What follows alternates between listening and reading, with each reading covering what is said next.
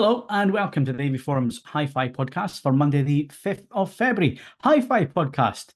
Yes, it's something new, something that we're doing this year. And of course, with it being the Hi-Fi podcast, we've got our Hi-Fi editor, Ed Selly. Good afternoon, good evening, good morning, Ed. Yeah, morning, afternoon, evening, Phil. Hope all's well. Yeah, very good. Looking forward to doing this again and being a little bit organised in what we're doing. And of course, we also have our news reporter, Ian Collin. Ian, good evening, Hello, good afternoon, good morning. how are we Good all day, doing? sir. Yes, very good. Delirious, mate. Lots of pressure washing going on there, Ian. It never ends. It never Never ends. Power washing cycle is the channel. So this week we have an overview of trends that we saw last year in hi-fi, and we're asking, will we see those continue into the new year, or are we in store for some new tech in 2024? Can we call it hi-fi anymore? Is there a crossover completely now? And we're going to discuss all of that. We're also going to discuss what we're doing editorially with hi-fi this year, so our reviews, videos, all that kind of thing. And of course, what you can expect from this new podcast schedule going into 2024, because we're no longer doing the live stream. But if you do have your questions, and we do encourage it, we want you to get involved. We do these podcasts for you, the listener, AV Forums member, and of course, wider public out there watching us on YouTube and so on. If you have comments, questions, suggestions, feedback, podcast@avforums.com on the email. Or the easier way is to head to the thread on AV Forums. You'll find that on the thread list. Right down the bottom of the forum list is the podcast forum. Go in there, find this podcast, and ask your question in there. And our producer, Andy, it's just Andy, but we put the producer bit at the start just to, because that's what he does. He'll delve in there. You'll find those comments and questions, and then we'll cover them in the next podcast. So, yeah, if you are watching the YouTube version, or you want to watch a YouTube version, you also have to remember that this is not on the main channel anymore. So this is not on the AV Forums channel. You need to subscribe to the AV Forums podcast channel. Nice and easy to find in the search. Go and subscribe there and make sure you don't miss any editions of the podcast. And there's going to be plenty of them this year, with a podcast available on every Monday from 7 p.m. on YouTube, and then a little bit later on your podcast provider for the audio-only version. And throughout the month, we're going to do different categories. So this is the Hi-Fi podcast. The next one will be TV podcast next week. So that's TV, displays, calibration, all that kind of thing. Home AV, so we're talking home cinema, media rooms, speaker systems, Dolby Atmos, all that kind of thing, as well as projectors and large screens and all that we'll find in the Home AV podcast. And then we have our two movies editions.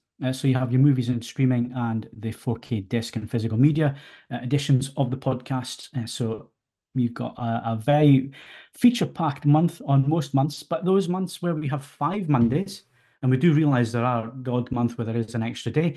So that's April, July, September, and December. We're going to bring you a gaming podcast with Ian hosting. So we're looking forward to that. Lots of power You wash, are. simulation talk, and so on. That's all coming up on those podcasts. So you've got a full year to look forward to.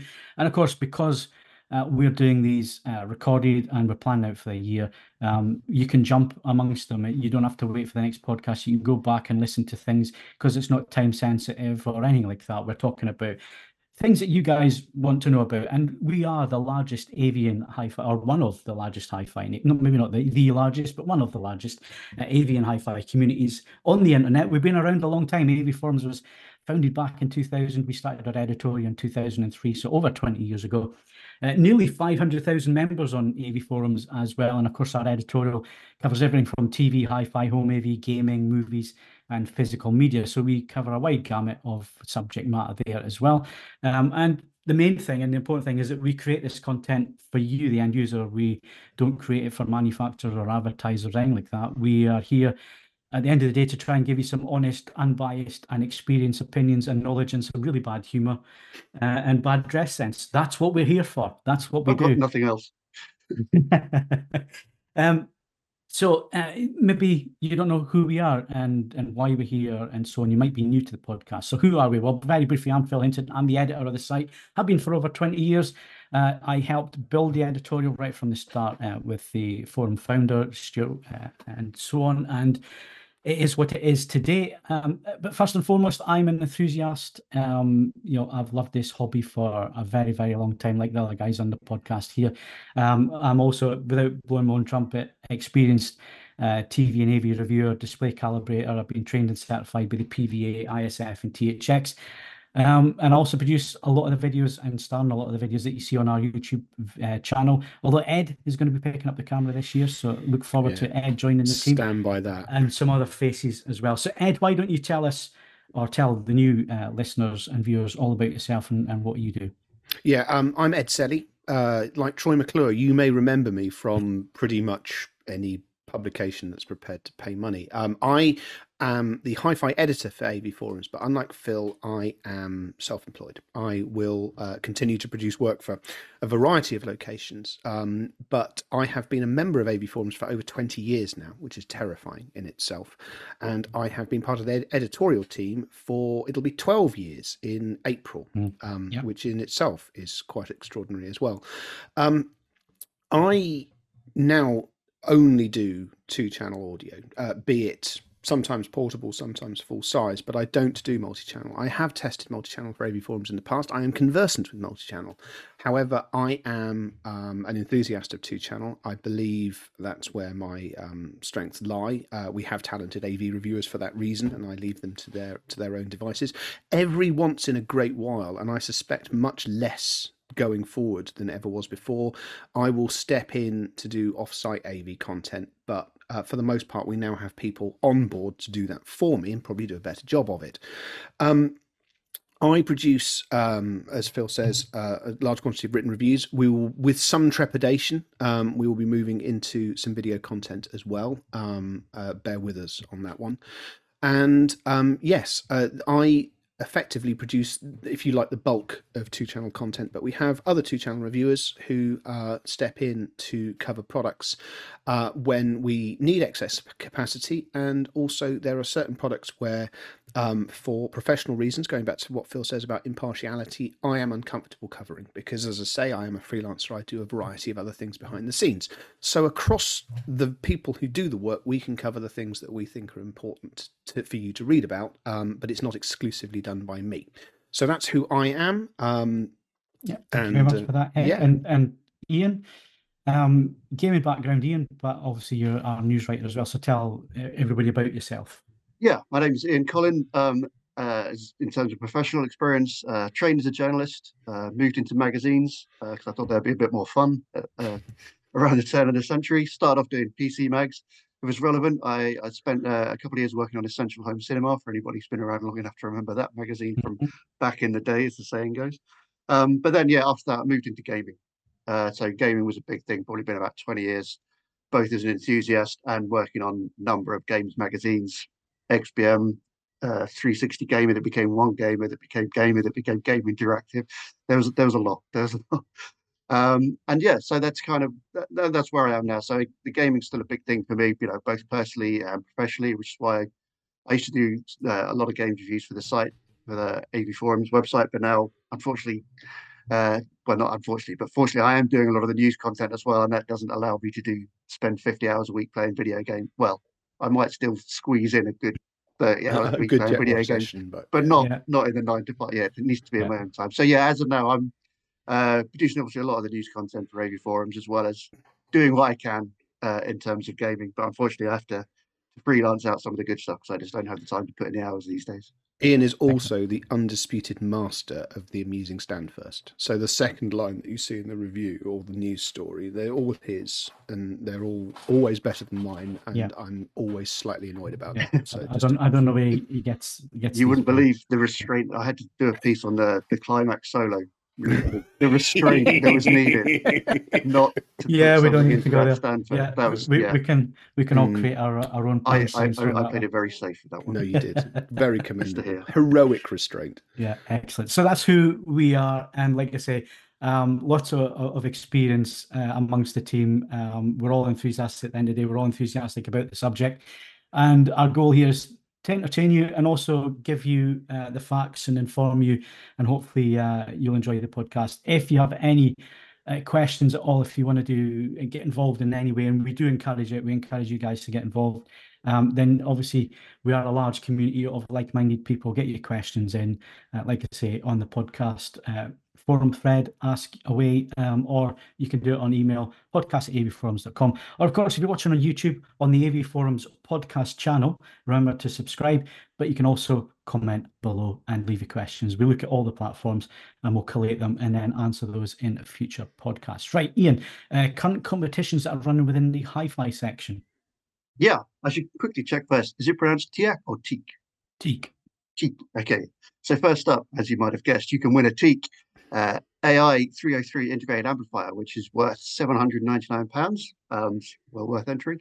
And you can also win the ultimate streaming system worth £2,400 from Roxanne and Monitor Audio. Yeah, that's a banger. That's well worth entering. Yeah. Both of them, excellent competitions. Yeah, get Yeah. entering. And if you want proof that there are winners for this, we've got a bunch of them already listed as well.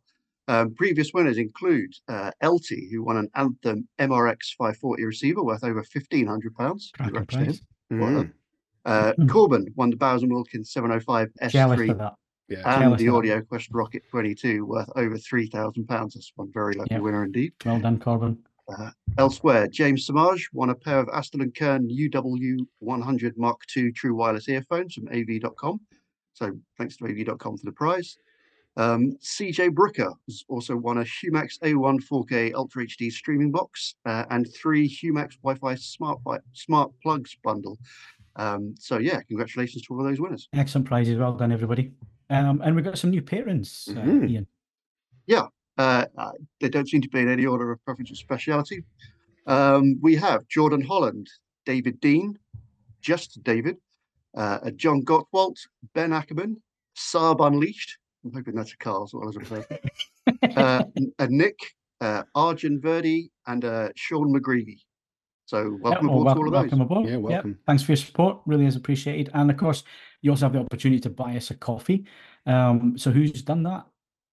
Yeah, we have 4 coffees coming our way. So thanks to Jimenez, someone, that's the name they've listed. That's Yes. not just me winging it. Is And someone confirm. called someone.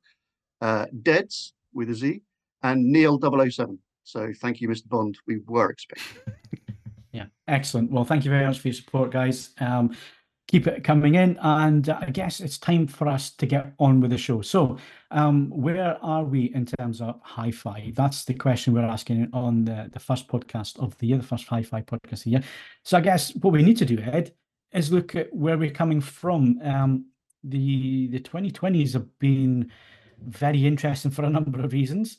We had the issues at Yes. the beginning of this decade, which kind of forced a lot of hands and perhaps moved product cycles and the way people use the equipment and sources and so on a little bit differently because we kind of had lockdown forced on us. Yes. I think it's going to take another decade before we can start writing about the unintended effects of sticking everyone in their houses for periods of time sociologically and then just in this tiny category. But yeah, you said earlier, categorizing what is hi-fi in 2024 is pretty difficult. But in 2023, hi-fi really kicked on in doing something which I'm sure that the AV podcast is delighted about, which is taking big chunks out of AV. Effectively, when I started doing this, the idea of your hi-fi system talking to your television was, I mean, people did it, but it didn't happen very often, and it was sort of, seen as a bit niche. These days, absolutely the complete opposite of that. And obviously, products have had optical inputs on for donkey's years, and most televisions still have optical outputs, and that works just fine in a performative sense. But the real kick-on's been HDMI ARC. I need to stress it doesn't make any significant difference in performance terms for a 2-channel product. It's basically the same signal. But in terms of syncing up and working and being something that happens rather than something you physically have to select, so other less committed members of your household will actually use it rather than sort of looking at you in a funny way. This is all where HDMI ARC scores. And if you wanted to get a sense of just how widespread we're talking about HDMI ARC inclusion being, there's a review up on the site at the time we're reviewing. That's the Wim Amp. That's £300. There's another product with HDMI ARC in the tank ready to go, which is the Tangent Amps to TV 2, and that's £200 with HDMI ARC. Then at the other end of it, for other purposes, I've got a streamer in at the moment, which is £13,000. It also has HDMI ARC on the back of it. At every meaningful price point, TV integration and assuming the roles of AV is absolutely baked into a number of manufacturer strategies now. And it's buying customers at the expense of multi-channel. I make no bones about that. It's quite a funny cycle, isn't it, Ed, when you look at Yeah. it? Because a lot of us who got into this hobby now, I don't want to talk for everybody because that's not my role, but certainly a lot of us, and talking about myself as well, is that when Nikon Stereo came along in terms of VCRs, Mm. the first thing we did was hook up our VCRs to our hi-fi systems that Yes. we had. We only ever had 2-channel hi. That's how I got hooked. That's how I got into home cinema and so on, because the natural progression from there was a Pro Logic amplifier, and then a Laserdisc player, and then a bigger TV, and then multi-channel sound, and then it's progressed all the way up. But what we're now seeing is people starting to revert back to the 2-channel system, and it's something we're going to come on to when we talk about where we see things going this year. But HDMI ARC or EARC has definitely helped. And for those who are maybe not familiar with ARC and eARC, basically it's a two-way communication system between two products that are suitably fitted with ARC connectors. That's usually a TV and an amplifier or a soundbar or powered speakers, that kind of thing. It's usually a plug and play. It's not always plug and play because we're talking about HDMI and we're talking about technology, but just in the most simple of terms, you plug one into one product, one end into another product, they communicate. You can usually use the same remote control and volume controls, and there's a few other bits and pieces that it'll do. But it's basically a control system between two products.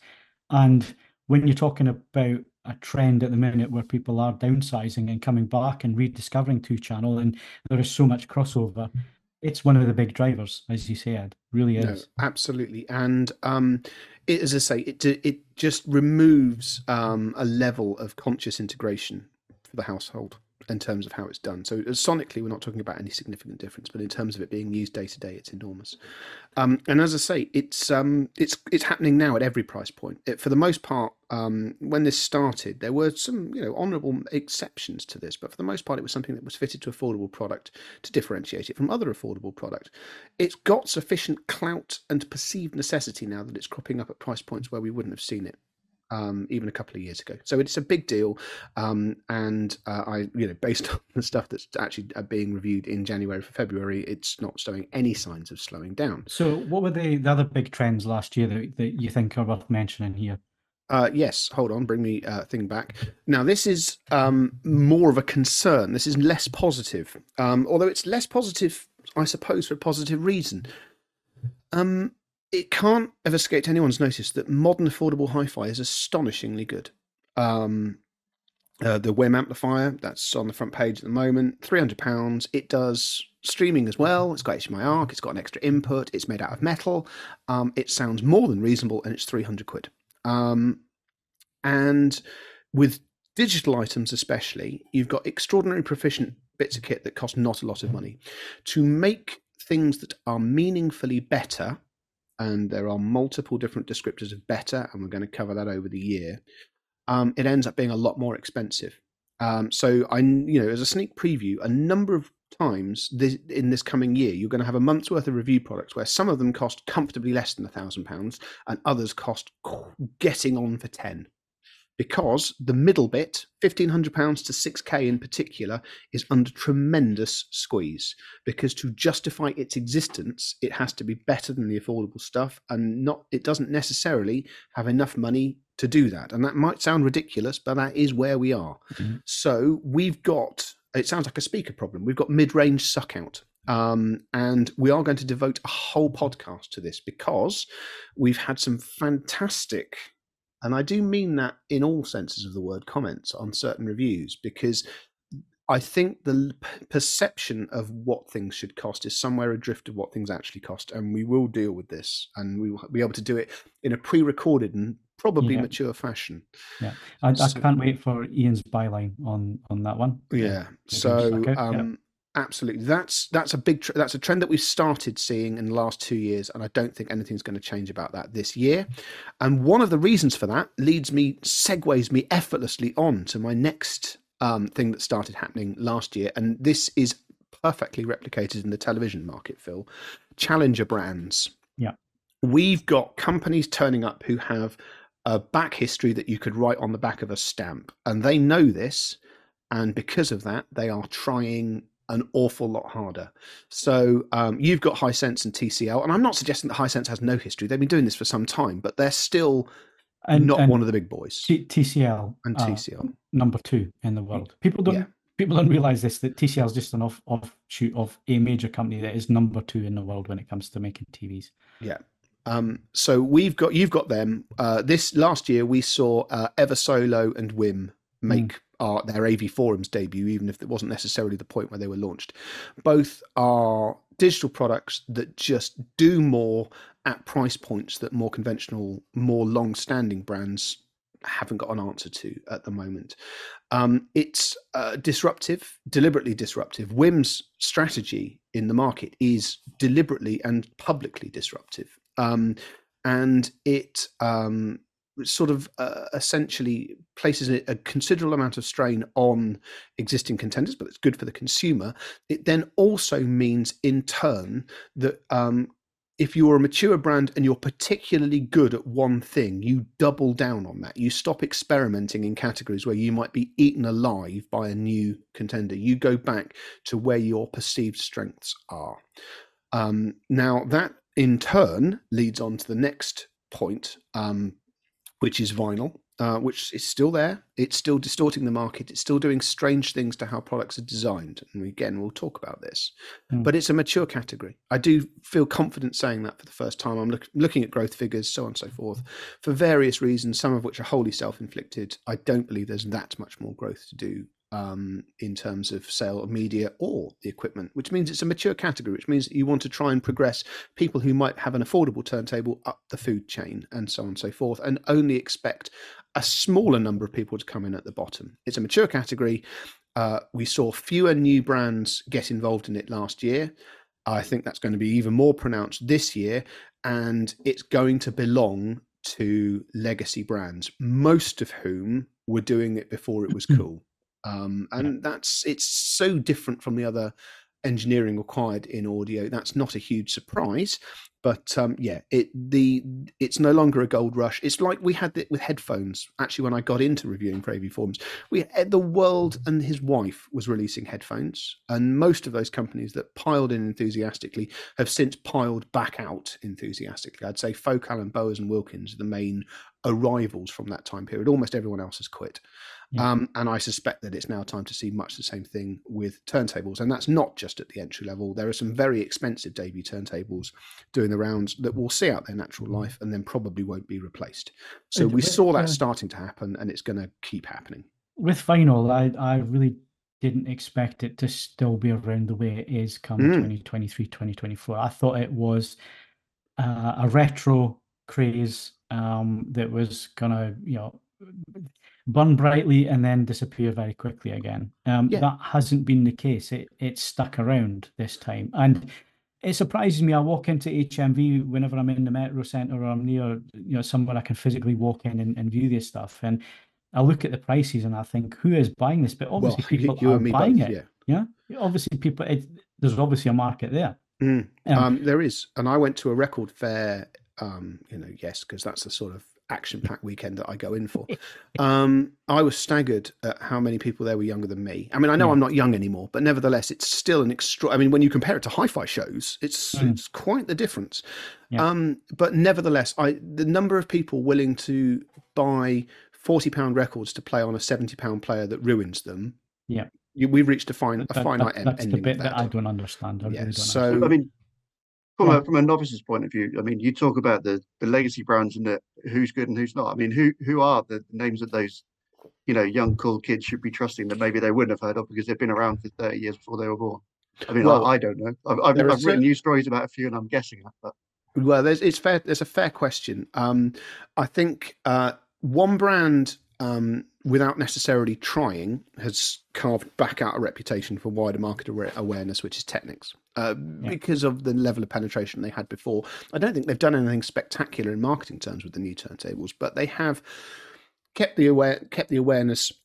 They look like the ones that came before. They're still built in a way that you could beat someone to death with them without causing them any material I think harm. what helps Technics is to become a bit of a cultural icon. The whole dance craze, the whole deep house and all that kind of thing, and the UK was a big driver for that. And one of the big things that was behind that was Technics turntables. They were used in a professional capacity. People had them on their t-shirts. It became a bit of a fashion item to have Technics baseball caps and that kind of thing, and smiley faces on t-shirts and all that. Yeah. That they Branding really helps. benefited from that. Yes. They really did, and it surprised me Absolutely. that they then pulled out the market at that point. Oh well, no. Whoever did that, I mean, that's not signing the Beatles because he had enough guitar acts, isn't it? Yeah. But nevertheless, they have recovered from that. And then in terms of how to do it, everyone should look at Riga, because Riga's still not an enormous company, but their penetration and people's awareness of them as an affordable turntable manufacturer is phenomenal. And this is from a company that doesn't really advertise.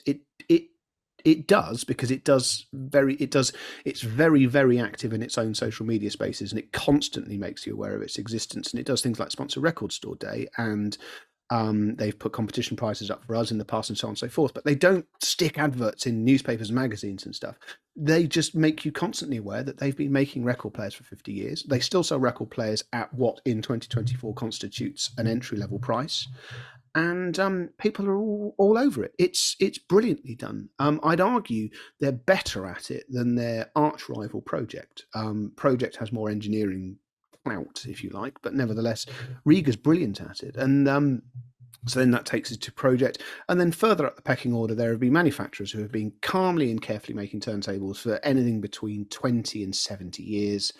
And they are going to continue doing it. Thank you very much. And if and when you make it up to the price points where they operate, they'll be only too happy to take you through it. But they're not going to necessarily make enormous efforts to try and get get entry-level customers through the door. So vinyl we'll still be looking at turntables for AV forums. I'd quit if you stopped me. But I have to be more sanguine about the ones that we are looking at and why we're looking at it. We've got 2 turntables being reviewed this month, which sounds a bit counterintuitive in light of what I've just said. But when you see one of the turntables that's being reviewed, you'll understand why it doesn't necessarily count as normal. So that's what's going on there. So those are the big trends that we saw. I'm going to do predictions in just a moment, but 2023 anchored and cemented a number of things that have been happening. It's that certain things have just started to accelerate. So across every price point, your audio system is more likely to talk to your television. It's more likely to be either very affordable or fairly unaffordable.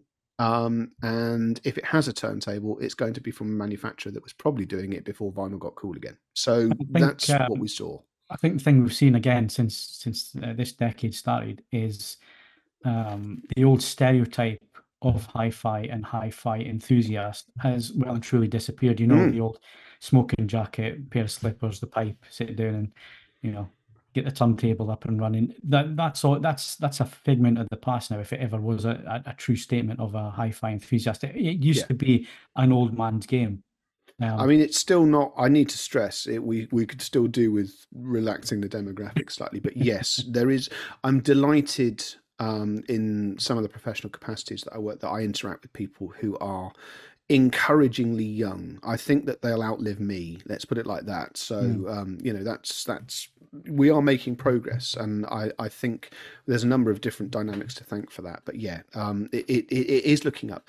If you like, we 2 Channel had its flirting with extinction moment about, I suppose, 15, maybe 20 years ago. Affordable 2 Channel had no easy justification for its existence against affordable AV. And it's gone and created one. It's come back from that brink. In some ways, it's time for AV to start making a credible case for justifying its existence. Exactly. So it's interesting how these things reverse and how everything is cyclical.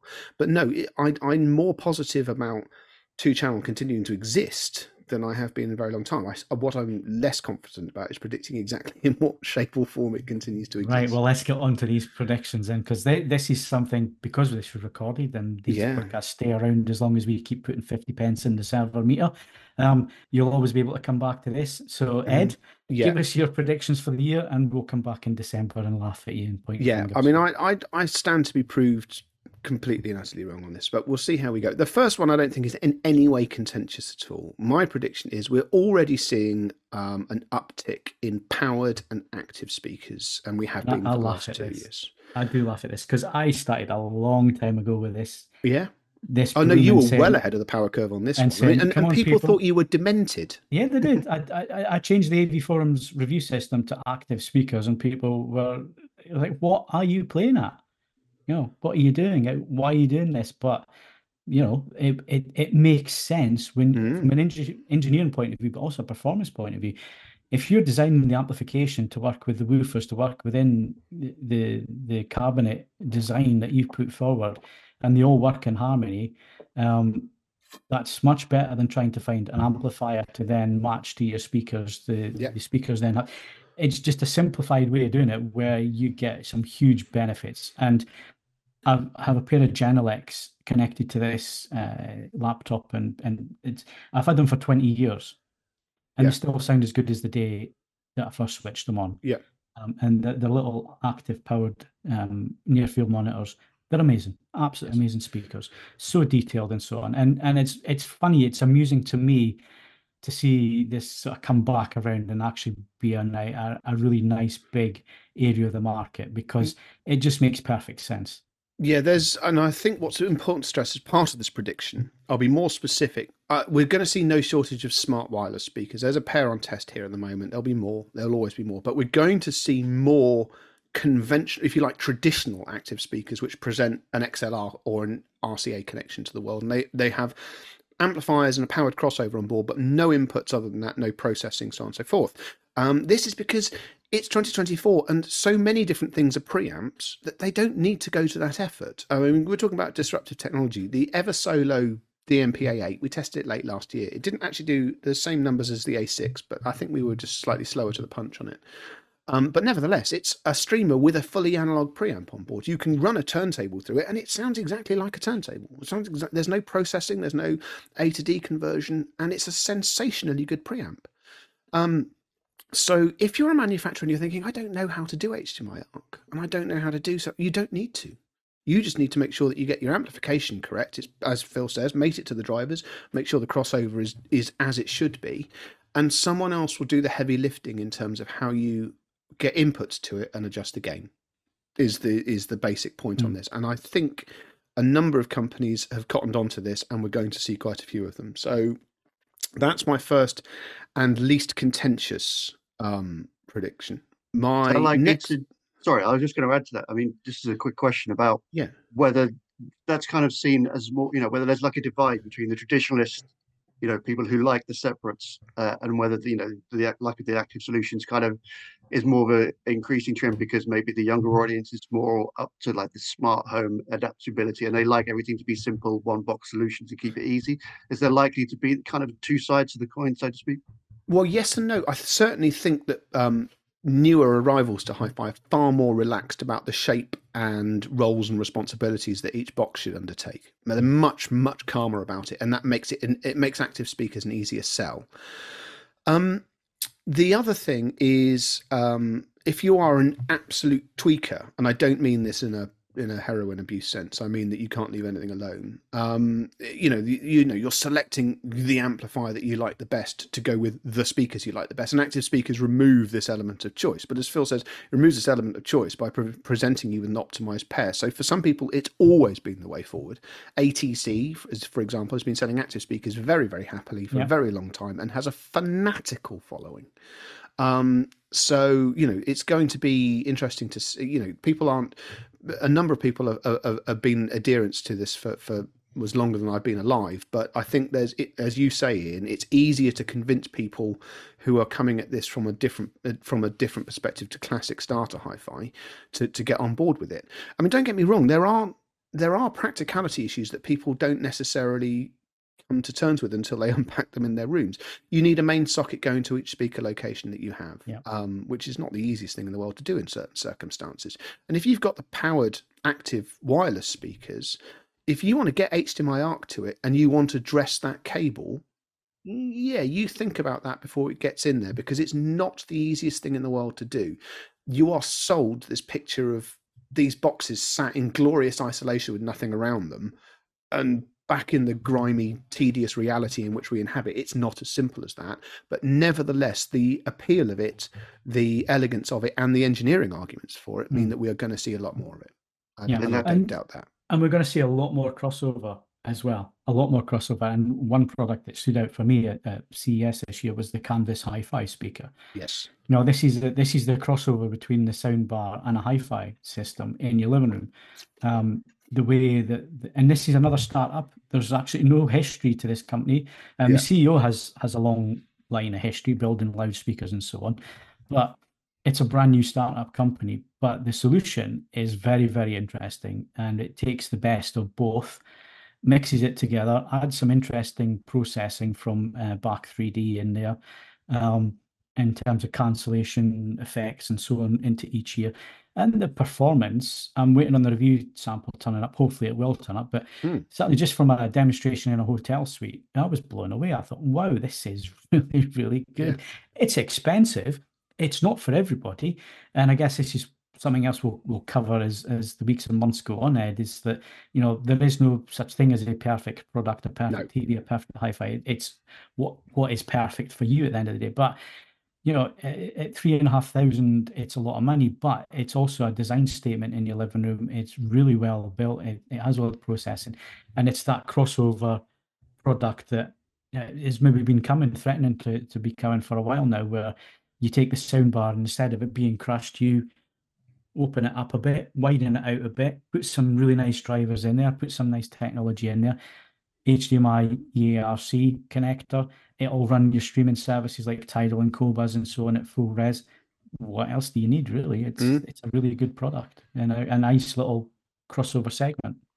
And it leads actually perfectly onto the next prediction, which I don't believe is contentious either, that we're going to see another challenger brand. I don't know the segment. I don't know the brand. If I knew the brand, I'd be busy trying to buy into it, because I could do with an extra line of income, if I'm honest. But we're going to see someone else shake up a category in a way that I would argue that Eversodo and Wim did brilliantly last year with their respective products.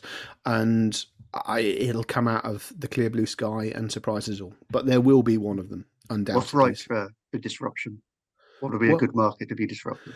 That's a bloody good question. I'm inclined to say that it's possible. The two categories that stand out as being ripe for it, I think true wireless earphone manufacturers have grown pretty complacent in what they're doing. There's scope to do more with true wireless earphones, or there's scope to get premium features down to a seriously bargain basement price, and that's sort of been done a couple of times, but with varying degrees of compromise. Someone might actually move the compromise. There might be a question as to what you mean by truly wireless headphones. No, that's fair. That I mean the complete antithesis of what I'm wearing on this podcast. I mean ones that sit in a recharging case, and once they are in your ears, they have no link either to the device transmitting or to each other, because there's tethered wireless as well, where you have a yoke behind your head, very useful for exercise and so on and so forth. And then obviously wired earphones like I'm using at the moment, which are physically wired to my microphone. So it doesn't matter what happens in this podcast. My audio is probably likely to keep working. I'm a big fan of wires for that reason. So true wireless earphones, I mean, AirPods set the stage, and various manufacturers have produced excellent products. I just think it's locked in a cycle of comfort. And by comfort, I mean comfort for the manufacturers. No one's disrupted it in quite a while. And then I also suspect that for different reasons, it's probably time that people had a better look again at all-in-ones. Just the Just Add speaker all-in-one again has settled into a comforting rut of things that do certain things cost X amount and things that do without those features cost Y amount, and so on and so forth. Someone's going to blitz into that and deliver lots and lots of functionality at a much, much lower price. I mean, if you like, the Wimamp it might be a portent of that, because that's an all-in-one system in all but name, and it's £300. But there's more to come from that, I suspect. So both of those categories, off the top of my head, would be where it is. So you can rest assured that it almost certainly won't be either of those. And then my last prediction, this is the most contentious. We're going to do not so much in podcast stuff. We're going to do a bit more actual coverage work and editorial work on music streaming services this year. Quite a lot's changed since we last looked at them. I think we're going to lose one in the next calendar year for various reasons, legal ones, and in some way, some tiny way, I don't want to in any way prejudice the result on this. I think we're going to lose a music streaming service. We are overpopulated, and we have 2 streaming services owned and operated by companies that can't go bust. So that creates significant stress on those that don't have that luxury. So I think, unfortunately, we're going to lose one. I'd be happy to be proved wrong on this. Choice is good, and there are compelling reasons for almost all of the streaming services available in the UK at the moment. But I'm just looking at the numbers. I'm looking at the squeeze on people's finances and so on and so forth. I think that, we might be down one that we have at the moment. So those are my predictions. They are being recorded on the 1st of February 2024, and we'll revisit them with some hilarity in December and see where I was. I don't think you'll be too far away, Ed. I think there's some pretty solid predictions in there that I think, just looking at where we've been, where we're going, I think you're bang on the money. I think the only one that may or may not happen is a streaming service. But I agree with you. I think if something was going to happen there, and I agree with you with the Challenger brand, just looking at how busy things were at CES and how many startups were with some really interesting takes. And this is what it is. It's and I'm glad you touched on it a bit earlier when we were talking about who you work with in the industry as well, and how you're seeing new generations coming in with new ideas and with new use cases, and probably use cases that we don't even consider. And this is where you could see a whole new category coming or starting or whatever. I agree with you on that one. I think it's ripe for that to happen at the minute. Absolutely. So that's me. Okay. Now this is more of an interactive between you and I. This section, isn't it? Because I'm going to talk about what my goals are as the hi-fi editor for 2024. Yeah. And it feeds into a wider pattern of ambition for AV Forums for 2024. So before we go into editorial, obviously Ed's given his predictions of where he thinks things are going to go hi-fi wise. But of course, we're a massive community. We've got lots of you out there. You've all got your opinions. You all look at the market in slightly different ways. You all use your equipment slightly differently to how other people may or may not. And you might have your ideas and where you think things are going to go in the next 12 months. So tell us about it. Give us your comments. If you're watching on YouTube on the AV Forums podcast channel, remember to subscribe and then ask your questions down below, or give us your points of view or where you think things are going. And of course, you can head over to avforums.com. Lots of forums over there, lots of hi-fi forums for you to get involved with as well. But if you head to the podcast forum and this podcast, find the thread, put your question or your point of view in there, and we'll certainly come back to them on the next podcast. Like I say, we are looking, we are reading. We want you guys to get more involved with this. We're making it for you guys at the end of the day. So yeah, get your comments and so on in. Right, let's talk editorial then for the year ahead, Ed. So if people don't understand how AV Forums works in terms of our reviews and so on, Ed has 7 slots every month. So I ask Ed to produce 7 reviews for AV Forums every calendar month. Now, that does raise a few issues. Maybe you want to talk about the issues and how you deal with that, because at the end of the day, I don't tell you what to review. No. I say, Ed, give me 7 reviews that you think our audience want to know about. No, every now and again, Phil will email me and say, I've been contacted by X. Do you think it's worthwhile? And for the most part, actually, he's got a good radar on this, so they are worthwhile. But no, I'm frequently left to my own devices. Now, 7 slots, they're not equal lengths. 5 are what we term full-length reviews, which will be in excess of 2,000 words. And then there are 2 short forms. So they are around 1,000 words, and we generally use them for smaller products where you simply don't need to spend 2,000 words on them. And it just allows us to cover a meaningful extra quantity of products a year. One of the changes that we have made in recent years, as I say, it's not just me doing the reviews these days. So sometimes the AV lot moonlight in the same way that every once in a great while I do AV things.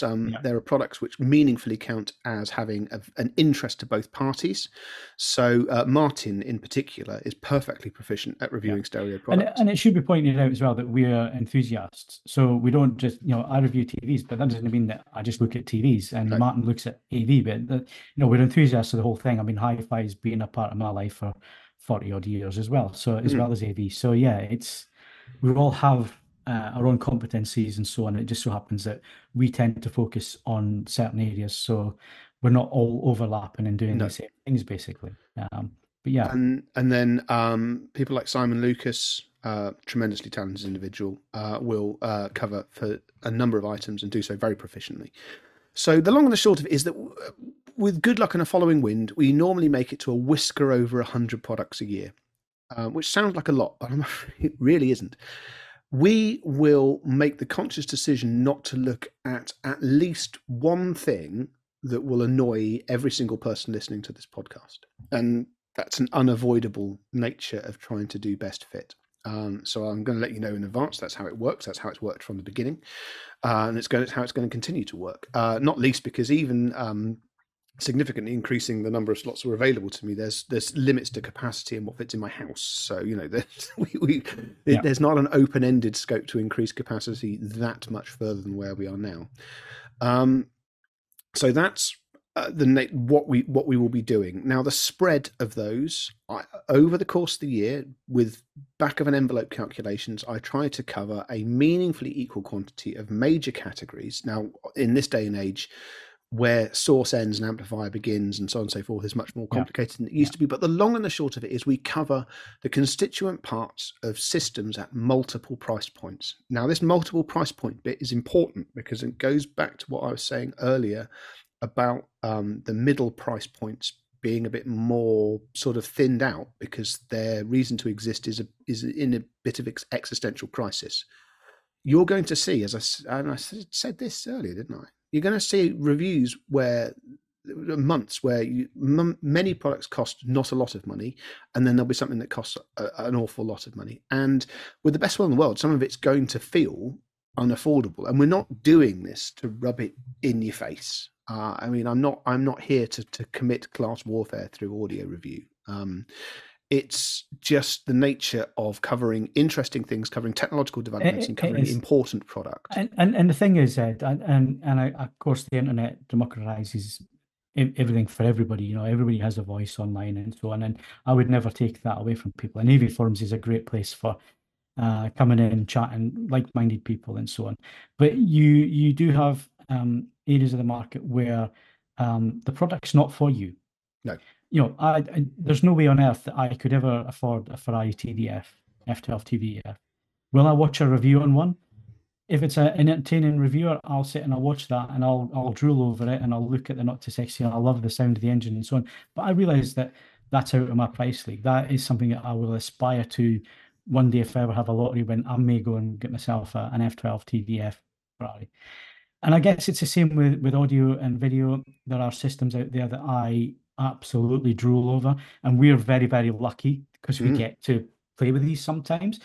But I'm no fool at the end of the day. I know that, and I ask this every time I review something: if I could afford this, would I have it? Is it, is it a case of, where is the value and so on? We all do it. We all say it ourselves. If it was my money, and that's why you do get conversations that tend to be on the negative side, because it's like, well, a recent one that I'll pick up on, Ed, is the Bowers and Wilkins 805 signatures. Yeah. £10,000 a pair. Now the D4, the non-sig version, is £6,500. So there is an uptick in price because it's the signature, but then you're getting an absolutely beautiful finish. You're getting new components in there as well. There are some genuine engineering tweaks that are done to that speaker. Yes. But the thing that everybody seemed to fall out about was the price of the stands. Now, things haven't moved on that much in 40 years. You always, when you budget for something, is that if you're going to buy a component, always leave 10 to 15% of your budget for any of the accessories that are required for that component that you're buying. It's the simple math of buying AV or hi-fi equipment. Don't forget, like you're buying a TV, don't forget that if it's a high-end TV, you better get it calibrated and set up properly. So leave your 10 or 15% aside for things like that, or a TV rack or whatever. And if it's a speaker, you're going to have to sit it on something if it's a stand mount speaker, namely a stand. If it's a £10,000 pair of speakers and the stand is 1,200 quid, there's nothing unusual in that, because if you've got 10 grand to go and spend on speakers, you've got the 12 grand to spend on the stands to set the speakers on. Now, I do realise that people out there will be, well, that is a ridiculous amount of money to be spending on a speaker, especially at this time of where, you know, there is cost of living crisis and all the rest of it. Yeah, absolutely. And we're not being crass in any way, but there is a market for this. There is people who are interested. I might not have the money for those speakers, but I am interested to find out what Ed thinks.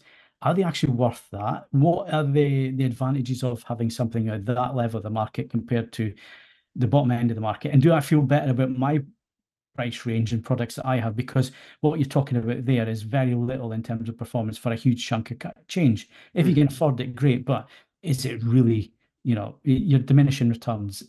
Are you going to deal in diminishing returns? That then becomes your choice at the end of the day. But it is funny, not funny, but interesting to see the different demographics, even amongst like-minded people. And I see it in every hobby that I've had, or anything that I've been enthusiastic with. Car clubs are the same, you know, car brands and all that kind of thing, the rivalry that goes on.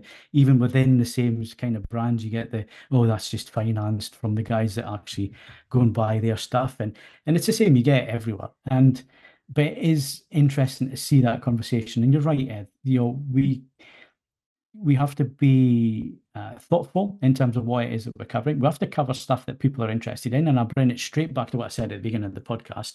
It's for you guys out there.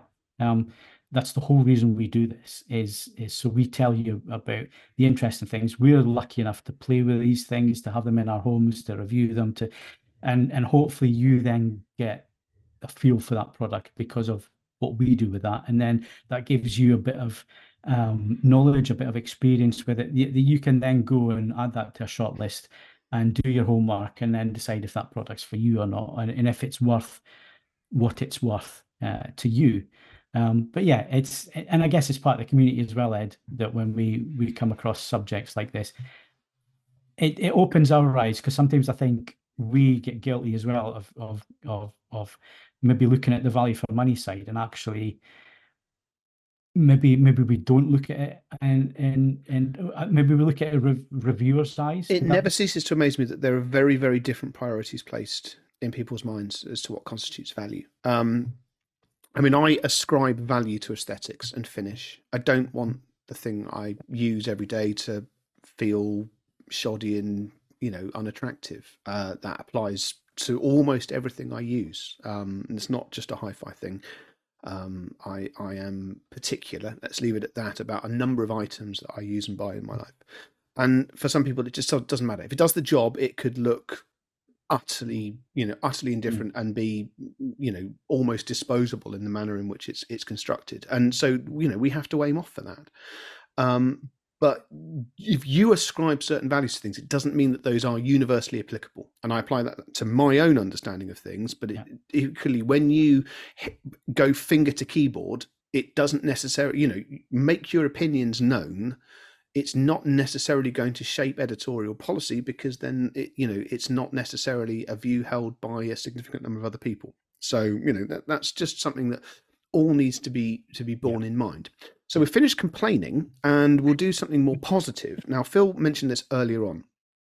Video is going to play a larger role in hi-fi reviews as well. Now, I don't want to overpromise and underdeliver on this. So my early conversations with Phil are that we'll be selecting one of my monthly review products to have some meaningful video content created and ascribed to it. A lot of this, I make no secret about this. Phil can interrupt. We can edit it out. I think a number of it's going to be, we're going to see how certain experiments go as to whether it's shot here or whether I just do the righty listening bit and then it travels up to be looked at by an expert. But essentially, I've been supplied a camera. I'm assured that even someone as remedial as myself can get decent results out of it.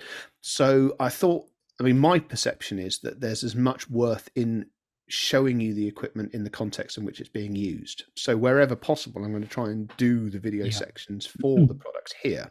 There will be other times where it's meaningful and useful for them to go up to Phil and have even more done in a, Phil has vastly more experience than me than this. So we're going to see what happens when we do the first couple of these, and we'll work it out from there. Yeah. But yes, I've got a lot of confidence in you, Ed, because it's I think, and users and viewers and listeners, give us your thoughts on this, but I think seeing it in the surroundings that it's being tested in, taking us through how the product works in certain ways and how you interact with the product, what's the knob feel like, that type of thing.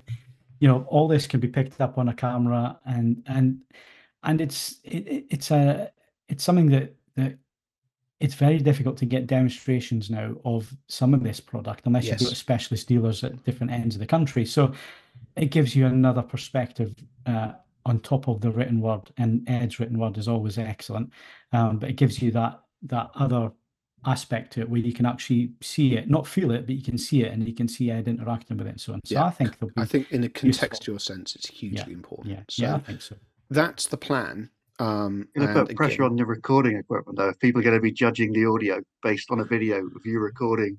Oh no, people do apparently judge the quality of systems based on YouTube videos. I need to be clear on this. I will, if it needs me to do everything with not a second of background music, if nothing else, it should make our copyright issues significantly easier. Then I'm perfectly willing to do that, because no, I don't want you judging how something sounds on the strength of an Osmo mic. No, that's not why we're doing this. Yeah. So yes, and then finally, for editorial goals, I have an idea in my head which I'll be presenting to Phil about the next 11 podcasts. But before I do, I'd genuinely like some suggestions. If there's stuff that I've been witching on about in reviews and you're going, well, why do you assume that I know this? Which is an easy trap for us. It is a very easy trap, because I live in a bubble. I work from home. I see other people only with the greatest of reluctance. So I'm as guilty as anyone about this. So no, if I'm talking about something and you're going, Ed, what the bloody hell are you on about? Make yourself, if you want to make yourself known anonymously, you can make yourself known anonymously. There are no stupid questions, but I am aware that the internet judges. So if you are unsure about something, and I think that I suspect that there's bits and bobs that I cover in reviews where you could probably benefit from a drill down. Yeah, I'd be happy to do that. As I say, there's a couple of items that a couple of subjects. That's the word I was groping for. That I want to do over the coming year, but not everything is locked down so tightly that there isn't scope to talk about a few other things. So get your thoughts known about what you'd like covered in this more relaxed setting. Now, the other part about that is there are two subjects that I want to talk about in the coming year, and I'm not going to tell you what they are, where I'm hoping to do so with the benefit of someone who really knows what they're talking about. I want to get an actual industry specialist in. I'll need to make sure that they're content to, try and be as unlitigious as possible and not just spend the time abusing their key rivals. But, I'm sure we can get it to work. So, yeah, if you've got a subject matter and you think, I don't know if Ed can explain it because he's an idiot, I probably can get my hands on someone who's not an idiot. Yeah, so absolutely. That's worth bearing in mind as well. And the pre-recorded nature of these things, it was never that easy to get people to turn up for 8:00 on a Monday, 7:00 on a Monday evening. We can do these whenever suits. Yeah, and I think people realize as well that if you are in a particular role where you are a brand spokesperson, live is never live comes with enormous risks. Yeah. I have to say hats off to the various people over the years we did live who put their head above the parapet. But in the hi-fi sense, it's much, much easier to persuade them to come on for a pre-recorded session. But if you've got subjects that you want to talk about, I know I'm not going to promise that I can get the best every time, but I can always most likely ask someone who knows their onions to come along and give me a hand. So that's the other benefit of this. And if you've got subjects that you want to talk about, make your thoughts known. So that's the other aspiration for this. Yeah, because at the end of the day, we're all like-minded people. We're all part of this community. We're all here to help each other out. So if we can help you out in any way, or if you want us covering subjects like Ed says, or even if you come up with ideas where you think, guys, would it actually be worthwhile doing X, Y, Z? We're open to it. We'll listen to you. We'll see if we can make things like that happen. But that's about it for this week. So Ed, we just need your playlist, vinyl, and albums of the month. Yeah, it's of the month again. I mean, I said that all the way through the live thing anyway, so I'd almost unlearned it, and it's now time to relearn it again. January is always an incredibly quiet time for new music, for obvious reasons. So I actually had a look back through playback software as to what I'd listened to the most, and the answer surprised me because I didn't realise it was this. But there is a Danish blues trio, and some of you are already rolling your eyes at this one because that's always a series of words that hang together perfectly. They're called Vespo, the Vespo Trio, even, and they released an album in January called Out of Place, and the cover is in some ways it's worth it for the cover alone. And you might argue it's a bit sort of audiophile and a bit twee, but do you know what? They're nice tunes performed by people that know what they're doing. And I've listened to that album in January more than any other new release. So by default, it's the album of the month. And I promise you things will get a bit more exciting as more meaningful music comes out over the course of the year. To cement January being quiet, the vinyl of the month didn't come out in January at all. It actually came out in November, and I didn't notice. Back in 2007, the Young Knives, who are still going-ish, they released an album a couple of years ago, released their second album called Superabundance. It's my favourite Young Knives album. It's got some absolutely brilliant tunes on it. They were lyrically brilliant and very, very musically cohesive, very, very entertaining band. This album never had a vinyl release back in 2007, and even if it did, they'd have pressed like 1,500 copies and they'd be worth umpty £1 million. The good news is, in November last year, it did get a vinyl release. And not only that, it got a vinyl release as Superabundance. So as well as having Superabundance pressed on LP, there's a complete second record of B-sides, bonus tracks, outtakes, and loads of useful and genuinely entertaining stuff to listen to. The unfortunate thing is that the Bandcamp link that I've supplied for this suggests that there are 5 copies left. So get a shift on. There are some other copies out with retailers as well, but I don't know how many more of them there are. But if you enjoyed this album the first time round, it's well worth having. If you've never listened to this album before, listen to this album. It's brilliant. It's it's well worth picking up if that's your sort of oeuvre. Right, playlist, Tidal. They've actually been putting more effort into playlists recently. They had a period where it was just dire. I'm assuming it was AI generated because it was just indifferent and utterly uninteresting. But they've got to be really, really good. Yeah, they had they were paying people to do it, and people were doing an excellent job. Yeah. This time round, they've got electronic classics. It's on Tidal. It does exactly what it says on the tin, all the way through mid-80s through to about turn of the century. There's some quality tunes on there. Well worth. If the idea of a Danish blues trio depresses you to the point of insomnia, that should wake you up a bit. And your regular reminder, you do not need to be a Tidal subscriber. We can drop the link to the playlist into the comments thread, and you can use a site called Soundiz, sound with double I-Z on the end of it, to port it across to the streaming service that you do use. So you can listen to it on any of the major UK streaming services. And that applies to all the recommendations that we're going to make this year, and indeed have ever made. So, so I'm going to put bearing in mind Ed on the spot here as well now. So because we're back to doing these monthly, Ed, and it's hi-fi specific. Yeah. One thing I think a lot of people learn from through your reviews and what you do is actually find good music that you're actually using within the reviews. So perhaps we should maybe add to this vinyl album and playlist of the month some either classic album or classic demo material that you also suggest on a monthly basis for Yes, people to go and test their equipment. I will get something together for February. If we can agree, You mean March? March, yeah, that's the one. I mean, it's 2024, isn't it? I mean, I'm still writing 23 on things. Yeah. If we can agree on the best place where the link can wind up, I already do links when I mention other reviews. So it takes you to the product that's mentioned and so on and so forth. And then the magic elves that by which I mean Andy, who turns my reviews into English once I've uploaded them. Things like references to films and TV shows where there's a relevant link to those appear on the site as well. Now, obviously, for music, we don't do music reviews, but it would be possible, in theory anyway, to drop an external an exiting link to a streaming service of many of the materials that we do. It's a bit of extra faff on my part, but not an enormous amount. If you can, we might have to have a poll as to which streaming service they end up going to, and I'm pretty sure it'll be Spotify, but I will check.